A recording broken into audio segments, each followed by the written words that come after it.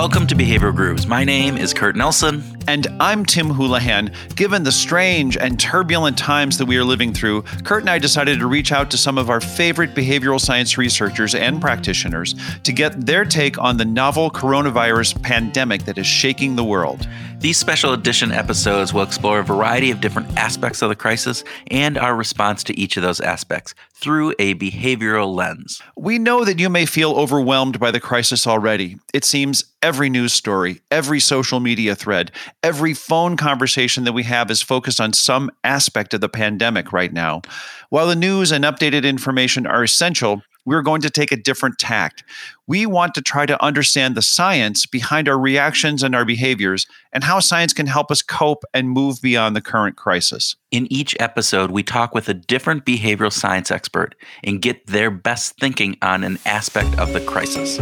So sit back, take a deep breath, and listen to our special series on behavioral science and the coronavirus pandemic. Claire Bidwell Smith is a licensed therapist specializing in grief and the author of now 3 books of nonfiction, most currently Anxiety, The Missing Stage of Grief. She's written for the New York Times, the Washington Post, the Guardian, and a variety of other publications. She received her master's degree in clinical psychology from Antioch University and has a therapy practice in Los Angeles while also working with clients around the globe. Claire, welcome to Behavioral Grooves. Thanks for having me. Very excited to have you. We are. Could we start just by giving us a little bit of overview of anxiety, the missing stage of grief? Sure. This is my 3rd book about grief and loss. I have been writing about grief and loss all of my adult life. I lost both of my parents at a young age, which is kind of what catapulted me into this field. And I worked in hospice initially and then in private practice for a long time. And one of the things I was seeing in my clients that I had experienced personally when I was younger as well was anxiety following a significant loss. And it was something that I wasn't seeing talked about anywhere else, nowhere in the clinical world, nowhere in the grief world. But I was seeing people go through very big spikes in anxiety after they lost someone they loved. And so it was something I wanted to start talking about. Initially, I started writing articles about it online. And it drove all these clients to my office. And I started to then really work with a population of people who were feeling anxious after a loss and was able to kind of really get my hands around it, understand it. And that's where this book came from. How do you frame a loss? You're primarily focused on the loss of relationships, of people specifically, but does it also expand to into loss of relationships, romantic relationships, or friendships, or loss of job, or absolutely, we can loss of dreams, aspirations? I mean, can it go that far? Absolutely. Divorce, loss of a pet, loss of a friendship, moving, all kinds of things can fall under the heading of grief and loss. Not all of them cause anxiety, but many of them do. Sometimes grief can be different when we are going through a life transition, such as a divorce or a job, because some of the aspects of that are replaceable. We can get into a new relationship. We can, get remarried or, make a new home for ourselves if we move. Whereas when we lose a person, a parent, a spouse, a child, those are irreplaceable losses. So that's the kind of loss that stays with you throughout your life and has some different ramifications. However, they all are forms of grief and loss. Given the world today and the situation with COVID-19, it seems like the entire world is grieving to a certain degree about many of the things that they've lost. And there is this heightened anxiety across the board. How can people take that and cope with the anxiety and cope with some of the grief that is happening? What are some suggestions that you might have? Well, I think we first have to really recognize that we are all grieving right now. Even if you haven't lost someone directly in this time period, you're grieving the change that is happening in our world. You're grieving the life you were living a couple of months ago. You may be grieving a job you've lost. You might be grieving your children being home from school or missing graduations or all kinds of things. There's a lot of grief that we're feeling. And then we're feeling this collective grief for the numbers we're seeing on the television every night. And then we all are starting to maybe know somebody who has died or somebody who's lost someone. So there are many, many layers of grief right now. And I think that we have to recognize that. I think sometimes people feel like they don't have permission to grieve because they're not grieving something really big or they haven't directly lost someone, yet they're feeling the effects of the grief and trying to pretend like it's not happening to them. Oh, I was just going to ask about that permission to grieve. How does that manifest itself? Well, I think when we don't give ourselves permission to grieve, which means letting ourselves feel all the big emotions that are coming up with these losses, then we start to try to tamp them away. And then they manifest in things like anger, guilt, anxiety, relationship problems, substance abuse, because we're trying to ignore these big feelings. And when we do that, they always kind of burble up in the wrong places. And then we've got the anxiety that's also happening in addition to the grief. And anxiety is fear of something real or imagined. That's the definition of anxiety. And right now we have something both real and to be imagined that we're anxious about. We have this very real threat of the virus that is taking over globally. But there's a lot of aspects of it that we don't know about. There's things that we don't know how long it's going to go on for, how many lives it will take, how we are going to treat it or end it. So there's a lot of imagined fear that comes with the real fear. And then there's just the basic uncertainty. We're waking up every morning back into this uncertain world. It's like Groundhog Day over and over. Here we are again today, day 50, whatever of the quarantine. And it's that sea of uncertainty that we're sitting in that is just, ripe for anxiety. That's what causes anxiety. So what can people do? What can we do in order to reduce some of that anxiety that we're feeling? There's a lot of things we can do. I think that just really starting to limit some of the information intake that we have is very important. We wake up in the morning and often we look at our phones before we are even out of bed. And the amount of information you can download into your brain in 10 seconds of scrolling through your screens is too much. You can get yourself into an anxious state before you have pushed back the covers. And so that doesn't sound familiar at all. I don't know who you're talking about there. So Tim, like basic practices to limit our information download, because what happens is we take in so much information and not even realizing the anxiety levels that are increasing as we're taking in that information. So being careful about that, asking for support, leaning on friends and family that we know can hold us steady when we do feel that anxiety kind of ratcheting up. Meditation, I know for some people it makes their skin crawl to hear that word, but it is the number one most healing thing that you can do for anxiety. We are anxious because we're focusing on thoughts that are causing us fear-based reactions. When we can take steps back from those thoughts, when we can learn how to not follow those thoughts down rabbit holes, then we can reduce our anxiety. Meditation is the way to do that. God, I want to come back to meditation, but this thing has been kind of crawling through my head. When you brought up all the different stakeholders that are being impacted, you mentioned kids, and this is I feel like this might be under promoted or under talked about, undervalued is the impact on kids. Could you talk a little bit about that? Yeah, absolutely. They are definitely feeling the effects of it. I think in some ways they can seem more resilient than we are because as adults, we get kind of stuck in our routines and our things, and kids are kind of used to adapting to all kinds of new scenarios as they grow and mature. So in some ways, it's okay. The younger kids, I've been hearing from various psychologists are faring a little better because they actually really like to be at home with their families more than anything right now at that age. However, as they start to get older, 12 and up, they're naturally in a place where they're supposed to be around their peers. They're supposed to be out in the world. They're supposed to be really taking in information, learning new experiences, and now they're home with their parents. So that's a struggle. I think they're all seeing their parents struggling and sometimes anxious, which can be frightening for them. And I think the main thing that we need to do with the kids is constantly be open to talking about it. If they want to talk about it, not to shut it down. Even if you don't have answers for them, at least providing space to talk about these things. When we shut them down, then it gives them the message that they shouldn't feel what they're feeling or they shouldn't wonder about what they're thinking about. When we provide space, even when we say, I don't know what's going to happen. I don't know the answer to that. It helps them feel more comfortable just expressing their thoughts and feelings. So as listeners of this podcast know, I have a 14-year-old and a 10-year-old, and I will I use this podcast to get parenting advice often, and so I'm going to do that right now.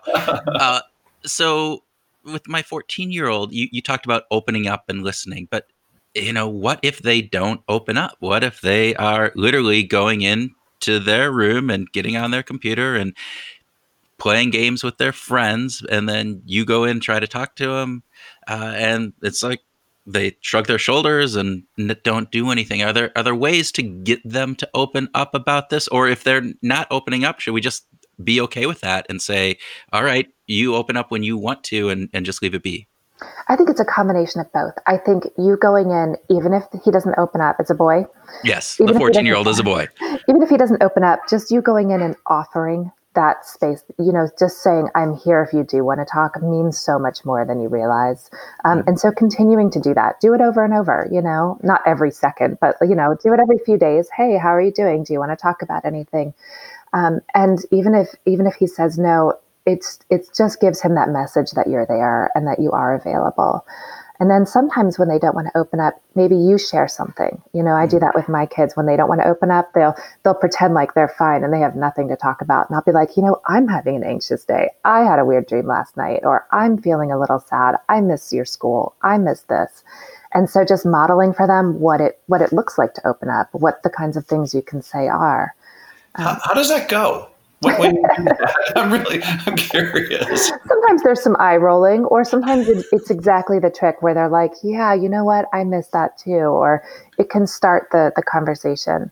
I think sometimes we put a lot of pressure on them and they feel like they're in a fishbowl and we're just peering in, waiting for them to open up. And so if we do it first, it helps. Yeah. I think that's really good advice. So thank you. I will take that and be doing lots of that in the coming weeks and months. I wanted to see what Kurt might have to ask about meditation, because Kurt is a big meditator. And when you brought up meditation, that really, that's kind of hit a light bulb for me. Mm-hmm. Great. Yeah. So with meditation and, mindfulness type work, you mentioned it's about that calming of those thoughts and mind. So help our listeners understand, when you're talking about meditation and reducing anxiety, why it actually works. Yeah.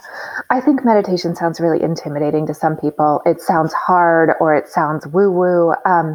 And the truth is that it really is one of the number one ways to calm anxiety and to reduce anxious thoughts. The goal doesn't have to be, this nirvana state where you're sitting on a mountain and, in Tibet, and you've achieved this perfect space. The goal is really to understand how our thoughts work. We wake up in the morning, and even if we're not looking at our phones, we still open our eyes and there's this like ticker tape across the bottom of the screen on TV. And it's like all the thoughts right there when you wake up. Oh my God, it's Tuesday. I have to go to the store. I have this meeting today. I've got to do that. I'm in a fight with so-and-so. All these things kind of pop up, and we follow all those thoughts down rabbit holes. And sometimes they lead to anxious places, sometimes sad places, sometimes they lead to behaviors. And so when we learn how to take a little step back and notice the thoughts, and start to say, oh, I see that thought. I don't need to follow it down the rabbit hole, or I don't need to react to it. I'm going to let that one go and continue moving on. It can reduce, maladaptive behaviors. It can reduce anxiety, reduce stress. And meditation's the way to do that. Meditation, the simple act of sitting down, getting quiet, starting to pay attention to your breath, and noticing your thoughts is the way to really start to do that work. And it's not that hard. And these days, there's so many amazing apps. I think meditation can be difficult in the beginning, and it can be difficult to do on your own. So if you're new to it, I always recommend taking advantage of all these great apps that are out there that can help you get started. Yeah, I've been doing it for a number of years now, and I still have not gotten the nirvana effect, and it's still hard for me. Yeah. But I don't know. Sometimes you act like you're on top of a mountain, though. That's not the meditation part, Tim. That's just a whole separate thing about me and my personality. No, but it is hard. It is this aspect of, I feel like I should be getting a lot better, and I realize my thoughts still wander, but it's the noticing part. And that's the part that I have to really continually remind myself, is that you're noticing when you're wondering more, which is what we don't tend to do.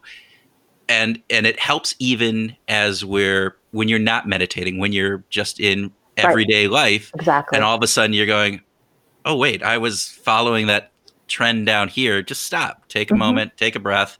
Okay, do I want to go there or do I not want to go there? And that I think is really the helpful part for me, but it is still hard. It's a practice, it's definitely a practice that we have to return to, and it can be difficult, but it's also so rewarding. And I think the rewards come very quickly when you start to do that practice, even as difficult as it can be.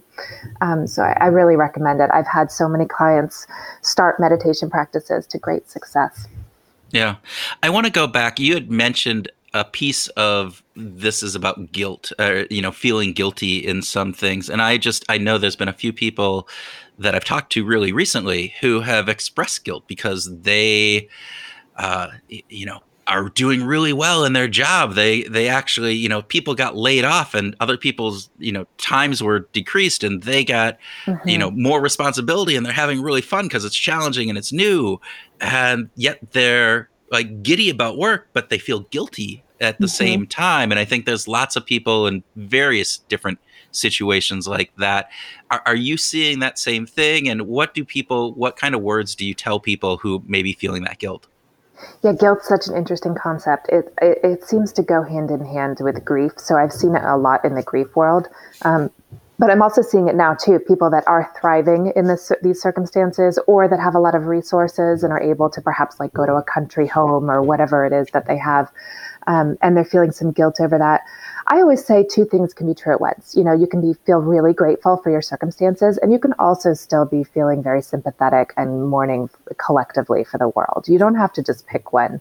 Even if you're doing really well, you don't have to just be gloating in that space. You can be really feeling compassionate for what other people are going through and being appreciative of what you have. Wow, that's pretty terrific. It makes me think of some of the things that we have in our lives that we're not having right now. Concerts from favorite musicians, sporting events, maybe buying a car. There's a bunch of things that we would do on an infrequent basis that we're just kind of having to sacrifice that we're probably okay with. But there's some things that happen on an infrequent basis that's not so cool. Weddings and baby showers and birthday parties and things like that. There's a grief in losing out on them, isn't there? Absolutely. And along with those, we're not able to have funerals right now or sit Shiva or have wakes or memorials. And that's a really big thing that's going on. There is the grief over some of the really pleasant things that we're missing out on. But then there's also this complication of the fact that we're losing people all around the world and we're not able to do our usual customs in order to honor those people and honor our families and the losses we're going through. So there's many layers of that. And I think just as we're getting creative with virtual birthday parties and Zoom cocktail hours and virtual graduations, we're also getting very, very creative with virtual funerals and virtual wakes. And I think, we're social creatures as humans, and it's important to us to come together to ritualize, celebrate, honor. And I think we need to do it just as much in the wake of grief as we do in celebratory moments. My mother-in-law had passed away a year ago, 2 days ago. And so we got together via Zoom with our entire family. Yeah. And we were fortunate that not that my mother-in-law passed away, but that it happened before this, because it would be very, very difficult to go through that process in a time when you couldn't gather, when you couldn't have that ability to give somebody a hug when you see them sad and grieving. And that is a very real reality right now for people. Even the idea of getting together, and it was actually really wonderful. We shared pictures and had, an extended family that we probably wouldn't have done normally, in the year-long celebration of, her passing and kind of reflecting back on her life. But it was really nice because we did get a larger group, but we're still missing those personal connections and some of the intimacy and the touch and some of the other things that are going on with that. Yeah, I'm glad you did that, though. I mean, I think it's so much better than not doing it, right? And that's where even more sadness and depression and anxiety come when we aren't able to really honor the people that we love. So people are starting to have virtual funerals and memorials and gatherings. And I think that when we come through this and are on the other side, there will be a time where we kind of maybe have a collective outward mourning and grief process, and maybe we come together in some of those rituals that we weren't able to. But in the meantime, I think we have to find creative ways to do it, even just a little bit. Yeah, you talked about ritual, and it just makes me think about how organized religions have been really good at developing rituals to help us through these changes, birth, maturity, death, things like that. And it feels like it's more than just a social norm. It feels like these are part of our DNA, that these things are deeply connected to us, right? It's true. And so I think right now people feel a little confused as to what to do, because we can't do the usual things that perhaps an organized religion has set up for us. But I say get creative. Even if you just light a candle at night by yourself in your house and you put up a photo of a person, or you light a candle and say your own kind of prayer or meditation for the world at large, those things mean something. We really, as humans, we like to ritualize and memorialize. And so I think we should honor that. One of the things you talk about is anticipatory grief. Mm-hmm. Can you tell our listeners what that is? And then, in this day and age, how do we handle that? Anticipatory grief is when we are kind of grieving a loss that we know is coming. So we're already feeling some of the feelings of the loss before it happens. If any of you have had lost someone to an illness, in the time leading up to their passing, that you're already feeling some of that grief because you're recognizing that they're going to go. And it's similar to regular grief. We have to honor it. We have to know what it is. You don't really feel the full effects of it until afterwards, but I think in anticipatory grief, there's an added level of anxiety because you're waiting for this thing to happen that is inevitable, and it's kind of hanging over you and looming, and that can be really difficult. I think people are feeling it in somewhat an extent due to COVID right now. It's, again, we're just kind of suspended in this place of anticipation for how this is going to continue playing out. And it would be like, can you imagine how different things would feel if we had an end date? If it was like, hey, October 1st, this will be totally over. Yeah. We could all just have a big sigh of relief and be like, oh, I can get through till October 1st. It would be completely different. But right now we're in this suspension of not knowing. And I think that can cause a lot of stress and anxiety to wake up to every day and hold on to.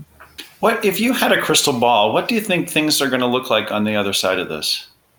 That's a really interesting question. Or maybe you do have a crystal ball. We shouldn't assume that you don't have one.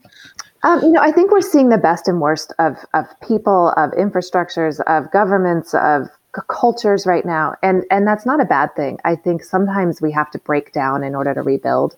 And I do think we're going to see a lot of positive things. I think as this process continues to unfold, many cracks are going to be revealed. All the cracks in the structure, the things that need to be fixed and replaced are being revealed every single day, whether that's in marriages, whether it's in school systems, medical settings, politics. We're seeing it across the board. When there's giant stress on something, you see all the places where it needs to be fixed.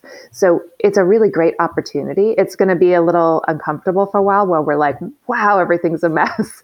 But then there's this amazing opportunity to start to change things and rebuild things. And I think in terms of grief, I've been in the grief world personally for 20 years, professionally for 10. I've never seen the whole world grieve at once. It's fascinating. Mm-hmm. It's remarkable. And there's some beauty in it where I think we'll come out more compassionate. I hope we come out with a new respect for grief and death and dying in ways that we've ignored in the past, much to our own detriment. So I think there's a lot to be optimistic about as we do come through this. And I just think there's so many opportunities for transformation. I'm hopeful as well. I'm maybe not anticipating that.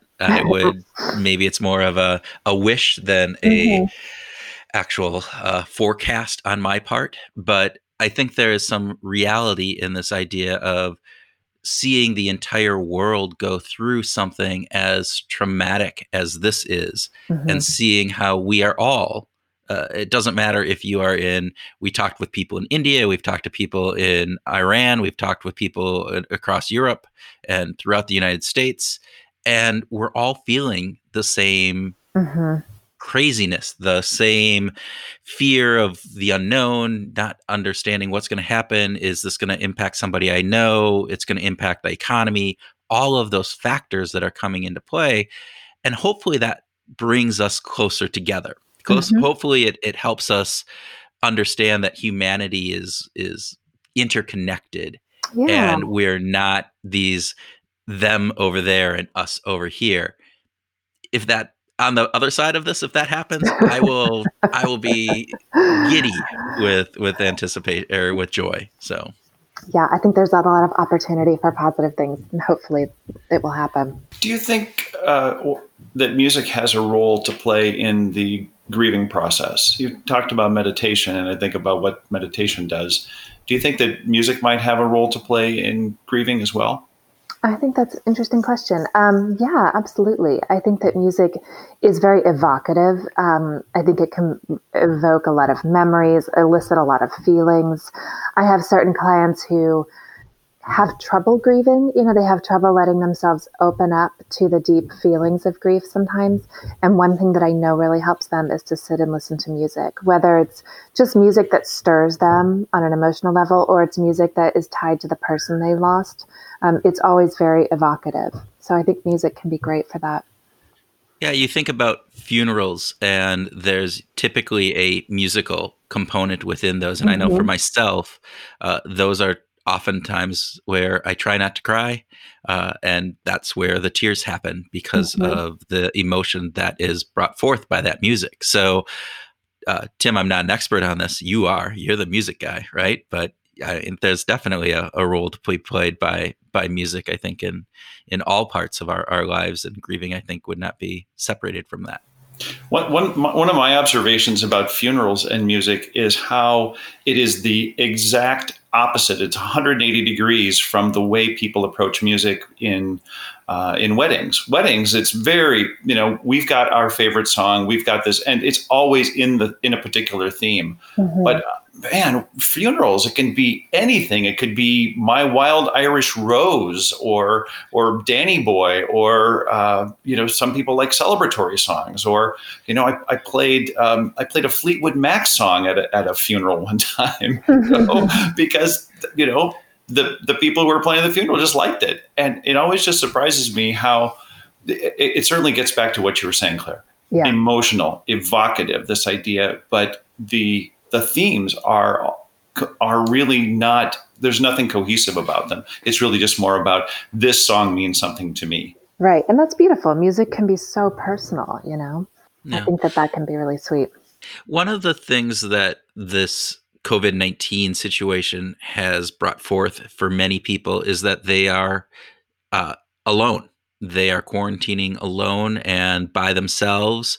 And so with that, is there a difference between grieving while you're alone versus myself, who I am here with my wife and 2 kids? And as much as I love them, sometimes I like to be alone, but I'm glad that I'm not at this point in time. Is there a difference? There is. It's a really interesting, it's twofold, what I'm seeing. Before COVID, regular grief, you lose somebody you love. It's very lonely. It's very isolating on its own because you have just lost someone that you deeply love, one of the most important people to you, and you go out of your house every day and the whole world just seems to be going on no matter what. Everyone's still doing all their things. They're still going to graduations and celebrations and mowing the lawn, and your world is crumbling, and it can feel just very lonely and strange when that's happening. Right now, the whole world is feeling it. And so if you've lost someone and you're grieving, you're less alone than you've ever been in terms of like the global experience, which is fascinating and kind of beautiful. However, you may also be completely alone in your apartment in Brooklyn or wherever you are, completely isolated by yourself. And that's really hard. I have friends who are living in New York City alone and they haven't had a hug in 6 weeks, or longer. And that when you're grieving, that can feel very, very tough and just extra isolating and lonely. But this idea that everybody kind of understands what you're going through is really heartening. So while I think it is difficult to be isolated and in quarantine right now when you're grieving. It's also this very strange connected time in grief that I think can help with that. Yeah, I think there's an interesting piece that you mentioned of that lack of touch, right? And various Mhm. different pieces along that. I have a friend and she is isolating alone, and she put on a webinar the other day and she showed this picture of her back shoulder with a tattoo as part of that. And she said, "This is the first I asked my building manager to take this picture, and he had to lower the back shoulder down. And that was the first person to touch me in over 5 weeks." Mm. And she Wow. was, it was, and she goes, it's weird. It was just a brief little touch, but it was very Yeah. emotional for her. And so with that, I was not, it made me realize how lucky I am. Mhm. Able to get a hug from my kids. Well, my daughter, my son is too old for that now. But and my wife, and having those connections. Yeah. And for those people who don't have that at this point, I think that just has to add another whole layer onto this. That just is something that we haven't had. I mean, even you mentioned people feeling alone because their world has crumbled prior to this, right? And you Mhm. going out and people are doing everyday things, but you would typically be able to get a friend or an acquaintance, and they would come up to you and give you a hug Yeah. or a hand on the back, whatever that would be, and Yeah, that's gone now. absolutely. It really is. I know people who are also similar to your friend. I had a friend who went recently for a COVID test, and the doctor tipped her head back, and had his hand on the back of her head. And it was the first time she'd been touched in 6 weeks. And she felt it just, it really affected her. Yeah. And I think we take that for granted and we don't realize how used to we are just going out in the world, getting a hug here and there, touching people, interacting. And Yeah. I think it's what's going to make it difficult to continue quarantining in many places all around the world. I think that's why people are emerging, why people are fighting it. It's that inner need to be connected and to be with others. So it's a very strange time. And I think the more that we can do to reach out, support people like that, let them know that we're thinking about them, will be really important. Claire, do you think there are regional differences? As Kurt mentioned earlier, we've talked to people in Singapore and India and Iran and, of course, all over Europe and the United States. But you relatively recently moved from the West Coast to the East Coast of the United States. Mm-hmm. And I'm just wondering what your observation is along the lines of regional differences, at least within the United States. But are you seeing regional differences in the way people respond to the emotional challenges of this crisis? Yeah, I think somewhat. I came from California to the Southeast, and it's very different. People here are a little more dismissive of some of the guidelines. They're not wearing masks. They're socializing more. And then I have all my friends in California that I'm talking to who, you try to go to a store in California without a mask on and you're escorted out. Whereas here I go to the store and it's maybe 50-50 wearing masks. So there's some differences there. And sometimes I was talking to a neighbor recently as I was walking through the neighborhood, and I just noticed the difference in kind of a lack of compassion about what people are going through. He was a little dismissive about what everyone's experiencing and how we're going to get through this soon. And I was thinking, there's some people having a really hard time right now. He was one of the people who is doing really well. His job is thriving. He's in a good place, but he wasn't seeming to really recognize the struggle that some people around the world are facing, whether it's isolation or job loss or health scares. And I just feel very aware of those things all the time. Yeah. Is it coming back to bite them at some point? I don't mean to say that, it's, I guess it sounds like kind of a karma thing, but that wasn't really my intent originally, but just thinking about if they're pushing down the real sense of community in the global sense, mm-hmm. Is it going to come back to bite them at some point? I don't know. I mean, I think we're going to have to see. I can't imagine that it wouldn't, but I don't know. I'm surprised that we are in some of the situations we're in politically in our country right now in general. So we're in places that I was surprised would ever happen. And so I don't know, I would like to think that we really need to come together and we need to be compassionate and we need to I feel so socially responsible. I went on lockdown way before our city and region did, because just watching the news unfold, I felt less worried about me getting sick and more just the social responsibility of it all. I really care about the world and the people, and I felt like we need to do our part. And if my part is staying home or my part is wearing a mask, I will do that. And just thinking much less about myself and my age or my health, that's one thing. That's fine. That's great that I'm not in a high risk group, but I am concerned for those other high risk groups. I think as this continues to unfold, as we're seeing the meatpacking plants struggle, as we're seeing more and more nursing homes, it's going to be inevitable that everyone will be affected. So even people who are currently dismissive or resistant to what's happening are going to end up knowing someone or losing someone. And I think once that happens, it will be really interesting to see the effects. Grief is hard. I think that people underestimate grief, and with grief comes a lot of guilt and anger and sadness and pain. And so I think when more and more people begin to find themselves in the throes of grief, some of their ideas about the world may change. Well, that is, I think, a fantastic thought and a good one probably to end on. So, Claire, thank you so much. We appreciate your time and your insights. And thank you for coming on. This was great. Yeah, this was really fun. Thank you for holding space for these kinds of conversations, you guys. It's our pleasure.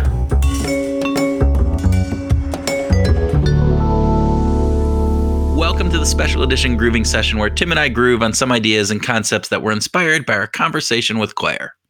All right, Tim, what did you take away from this? Well, first, I just got to say, that was such a fun conversation, talking about grief with Claire. A fun conversation about grief? I think, isn't that a little oxymoronic right there? Yeah. It is totally oxymoronic. But, oh man, she just, she's bright and insightful and has lots of really good things to say, really powerful ideas.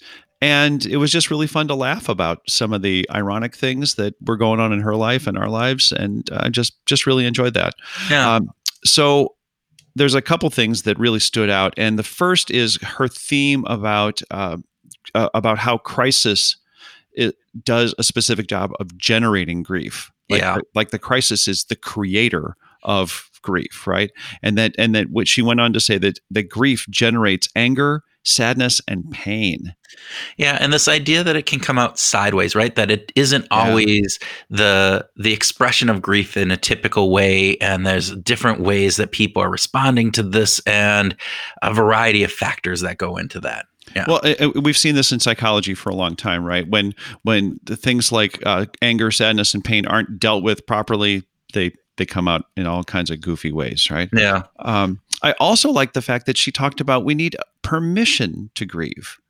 Yeah, that was interesting, right? This idea that we as humans feel we need to get somebody else to say it's okay.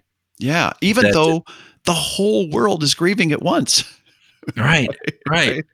Well, and there's this idea that there's guilt that's prevalent across the entire stratus of things, right? Because hey, I might still have my job and others don't. I am healthy and others aren't, and there's a whole bunch of reasons why we have a guilt, which lends itself into grieving and being is it okay to feel good when there's so many people who aren't? Right. There's a big piece of that, and like a resource guilt, not just survivor guilt, but like a resource guilt, right? Like this is it poses a particular challenge for us when we're doing. Some people just aren't suffering at all.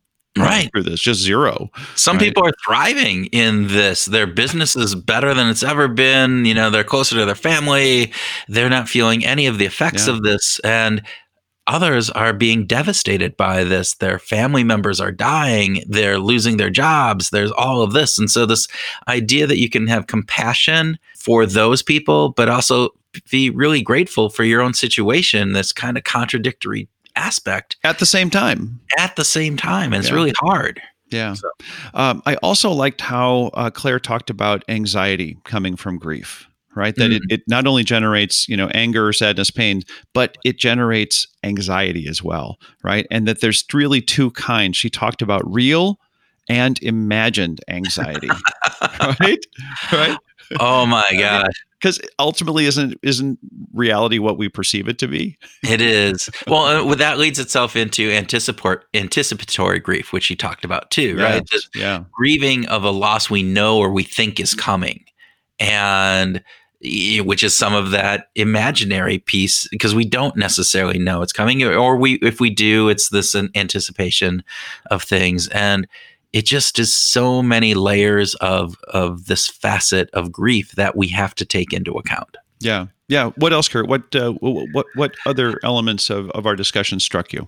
The rituals, right? This need that we have, or the way that we typically use rituals, and how they help in coping with grief, particularly when we think about funerals, right? We think about these milestones in our lives that oftentimes we have rituals to help celebrate, but also to help us, overcome and be okay with. And funerals were a big one. Obviously, there's also, other more mundane milestones, such as you talked about going to concerts, but there's also marriages, there's births, there's birthdays. All of those are ritualistic that we aren't really being able to experience in the same way that we have in the past. And that has an impact. Yeah, I grew up in the Roman Catholic Church, and I think that organized religions typically have done a really good job of developing rituals to help the human condition move through these transitional times. Not that we would want to think about a concert as a ritual, but I might be overstepping there. But there is something that is sort of natural about having people come together in a musical setting, I think, and we're missing out on that. But maybe more importantly, when you talked about, weddings and funerals, it's really not cool to just be missing those things. Yeah. It's really hard on us, right? When we don't have an opportunity to memorialize, that's just central to the human condition. Right. Or to celebrate. Yeah. So in this time right now where it's graduation time, and we're seeing people who are missing this demarcation of moving from high school or graduating college and moving on to that next chapter in their lives. And, we're coming up with creative ways to try to do it. The television show that was on this past weekend that LeBron James put on, and had Barack Obama and other dignitaries talking, but it was like, it's not really a graduation. We're all kind of celebrating graduating at home, and we're not getting together in order to be able to do that. And it's hard. It's hard on us. It is hard. It is. And as Claire said, that is a part, that's one of the things that generates grief. Right. Yeah. So I thought it was really interesting. She talked to some tips, right? So what are those tips, Tim? I thought it was great that she started with limiting information intake. Right. Like just cut down on your screen time. Just stop with the social comparison. Stop with trying to adhere to some kind of magical social norms that aren't really happening. Allow yourself to get away from that and just kind of live with yourself and your own feelings and your own family. Right. And listen to podcasts instead, particularly podcasts that are talking about behavioral science that might maybe help you in this trying situation. I think that was an implied thing that she was saying there. Yeah. In fact, didn't she imply listen to the Behavioral Grooves podcast? I believe so. I believe that was one of them. And to tell your friends about should listen to Behavioral Grooves. That was all implied in limit your screen time. Because it is, the other piece is she said, ask for support, your friends and family, or, go out to Behavioral Grooves to get that support that you could do. So, oh man, she's going to just tar and feather us. We're sorry, Claire. We're shamelessly promoting ourselves in this, such a real actual thing. But her third tip was something that I thought struck you particularly positively, right? Yeah, this meditation practice, right? This mindfulness, this idea that sometimes we aren't good at getting out of our own head, and that's what mindfulness and meditation can help us do. Help us understand that these thoughts that we have aren't controlling us, that we actually can control those thoughts, and they're going to come into our brain. They're going to take over, but we can dismiss them. We can say, oh, okay, I see you thought, you're there. Okay, thank you. And now I'm going to let you go, and you can go somewhere else, and I don't have to ruminate on you. And that, I think, is a really big piece, that if we can help anybody from this perspective of being able to just get out of their own head sometimes, can be very powerful in this. Thank you for listening to the special episode of Behavioral Grooves. We hope that you found it interesting and insightful. If you liked it, please let others know. We think that the topic is important, and maybe we can help in educating people about how behavioral science can help us all out in this current craziness that we are going through. Also, please let us know if you have any thoughts or ideas that would be helpful or that we could share. You can reach us through the Connect tab on the Behavioral Grooves website at www.behavioralgrooves.com, or through Twitter. I'm at T. Houlihan, and Kurt is at What Motivates. We really do love hearing from you, and this topic is one that spurs lots of emotions and thought. As part of our mission, we want to expand and inform the community of people who think about positively applying behavioral science to life. One way that happens is through leaving reviews. If you think this podcast is beneficial and should grow, we would really appreciate to leave a review on Apple Podcasts or whichever podcast server you use. It only takes a few minutes and goes a long way to boost us in the algorithms that are used to generate search results. Also, please check out the show notes. We are linking to a number of resources, articles, podcasts, newsletters that we've vetted to bring good facts and ideas around COVID-19 and the coronavirus, its impact, and ways that we can help slow down the spread. There is a lot of information that's being pushed out to everyone each day, and we are weeding through it to find good stuff so that you don't have to. We truly appreciate you listening. Now go out and wash your hands.